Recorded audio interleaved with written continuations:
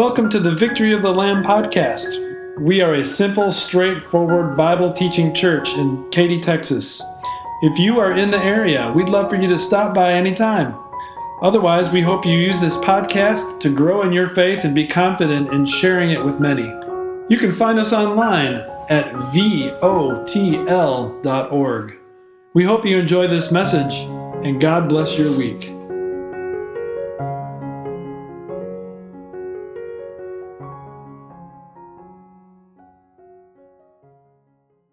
Merry Christmas. Today is finally the day. After days of waiting and weeks of waiting, it's finally here, Christmas morning.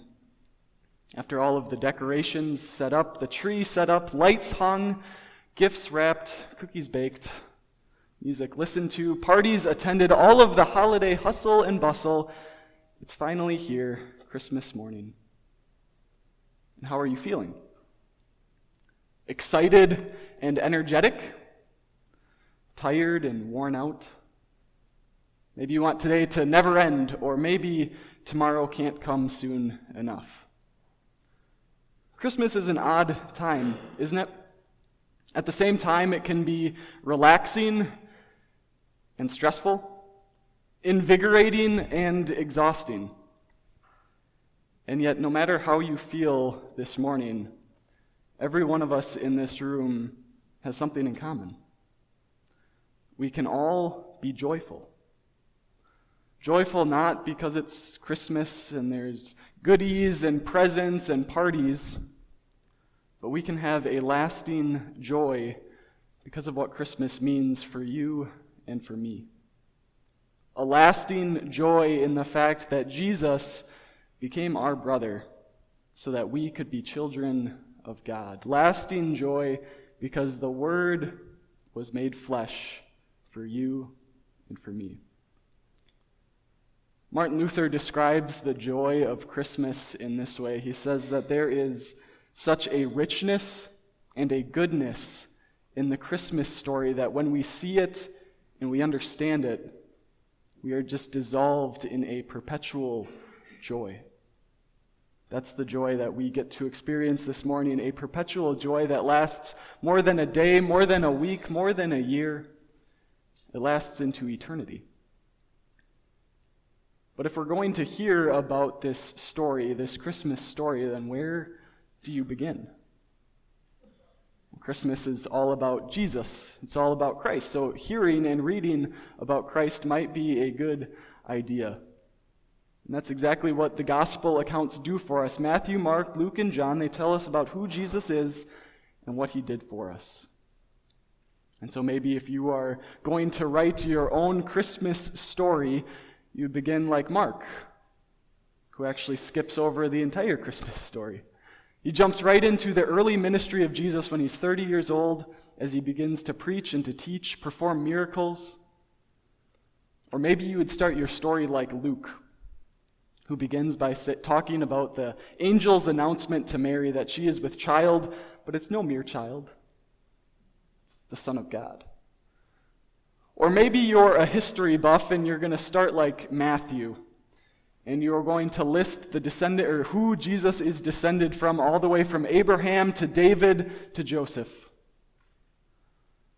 But if you are like John, you start before all of that. You start before Abraham, you start before Noah, you start before Adam and Eve, you start before the creation of the world. That's where John starts his gospel. That's where John starts his story of salvation.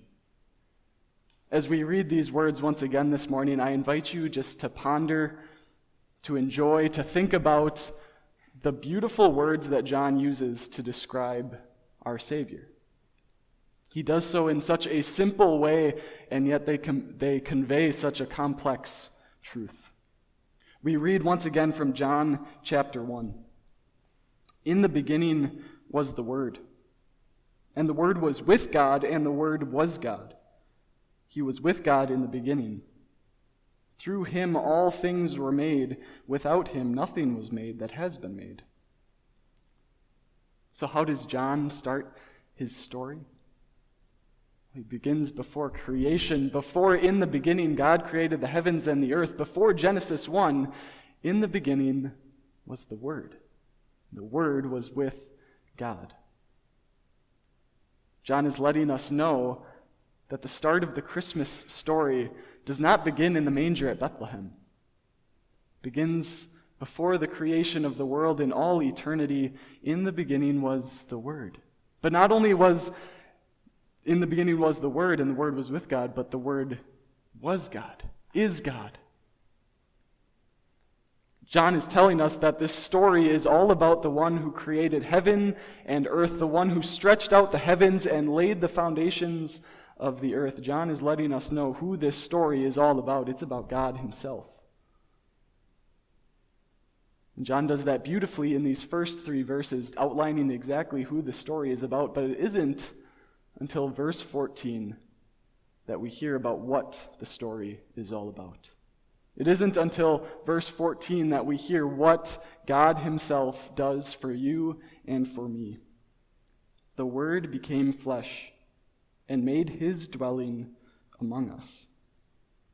The same God who is described in those first 3 verses, that is the one that becomes flesh for you and for me. He doesn't do it in some majestic, powerful, mysterious way. He does it through the womb of a poor virgin. And he makes his bed a manger filled with straw in a dusty town, a dusty village of Bethlehem. And the herald of the King of the universe coming into this world is no one more than a lowly shepherd. The Word became flesh and made his dwelling among us. There's a really neat picture behind that last phrase there, made his dwelling among us, a picture that doesn't come through all that clearly in the English, but the Greek word carries this picture, carries this idea of pitching a tent. The Word became flesh and pitched his tent among us. When you go camping, you set up a tent, and that's your dwelling for a little bit. That's the place where you're going to live. But that's the thing. It's only temporary. It's only for a little while. No one wants to live in a tent forever. Sure, camping is enjoyable if that's the thing you do for fun, but you only do it for a certain amount of time because conditions can very easily become uncomfortable and cold and wet and smelly. You only live in a tent for a certain amount of time. The wind picks up, perhaps, and pulls the pegs of the tent out, flipping your tent over, making holes in the tent. Life in a tent is just fixing one problem after another. And that's you and I. We are living in a tent here on earth, a temporary tent where, sure, good things happen every once in a while. We get to celebrate Christmas, family and friends and presents and gifts, but often bad things happen as well as we are living in a temporary tent. Sickness, disease, financial problems all come at us like a 100-mile-per-hour wind gust, flipping our tent over. And as we're scrambling, trying to get the pegs back in or patching the holes, another one seems to follow right after the next. Life in an earthly tent is just one problem after another. And so it's hard at times, as we live our life here on earth in this temporary earthly tent, to find joy that lasts. But that's the beauty of the Christmas message. That's the beauty of what John tells us this morning. Because the Word became flesh and tented among us. God himself, the creator of the universe, the King of the universe, came down to our dwelling of tents and made his dwelling, pitched his tent among us, not in some majestic, powerful, glorious way, but took the form of a servant looking like just you or I. Isaiah tells us, the prophet Isaiah says that he had no majesty or beauty that would have attracted us to him. He looked like an ordinary man, but he was the Son of God. He was God himself. The Word became flesh. And yet his own did not receive him. His own rejected him because they were too worried about their own earthly, temporary tent. They were too busy trying to patch the holes in their tent, trying to get their pegs back into the ground, trying to figure out all of the solutions to their problems, trying to figure out the solutions to death and sickness and financial problems. They were too worried about everything else in life that they missed the fact that the solution to all of their problems was the one who is dwelling among them, the one who came and tented among them. That's the Christmas message. Our goal here on earth is not to acquire all of these things that are going to make our temporary earthly tent life more comfortable or more enjoyable. Our goal here on earth is not in order to solve all of those problems, because when we focus on ourselves and we focus on the things that make us feel good, then we miss the one who came and dwelled among us. We miss the story of Christmas. We miss the fact that the Word became flesh and made his dwelling among us. We miss our lasting joy. But how does this message of the Word becoming flesh give us lasting joy? How does that give us any joy while we are here on earth? Well, it's the message of what he did when he came and took on flesh for us. Our Savior Jesus came to pay the price that we could not pay. He came to suffer the death that we deserved. He came to take care of all of those problems, all of the sins that made our lives so miserable in the first place. The Word became flesh for you. I heard it put once this way, that Jesus needed to take on flesh so that he could have hands and feet that were pierced. Jesus needed a head so that a crown of thorns could be pressed into his skull. The Word needed to take on flesh so that his back could be torn open by the whips. He needed a face to be spit and beaten on, to be mocked and ridiculed. The Word became flesh for you to pay the price that we could not pay. That's the joy of Christmas. That's the beauty of Christmas. The Word became flesh for you so that you could be called a child of God. By God's grace, you have heard and believed this wonderful story that is for you. The Word became flesh for you. It is a story that brings us lasting joy. It's the story that John tells us this morning. It's the story that he proclaims to us. And like John, we can say, we have seen his glory, the glory of the one and only who came from the Father, full of grace and truth. John saw Jesus with his own eyes. He saw the glory of our Savior, but so have you.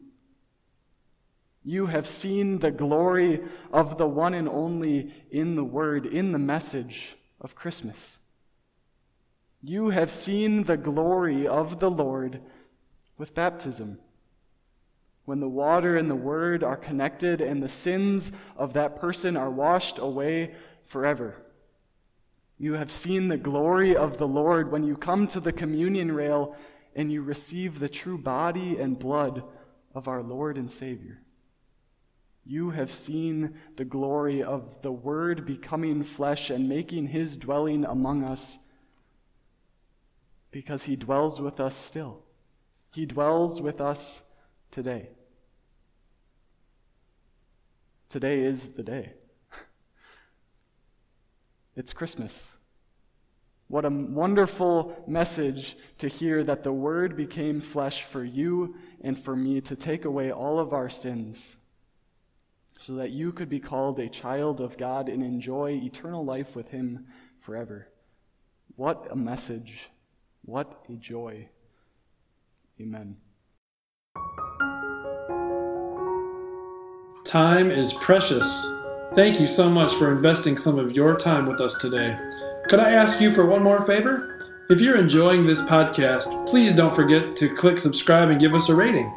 Just a few seconds of your time will help other people hear the simple, straightforward Bible message we offer. Thank you so much. God bless your day in Christ.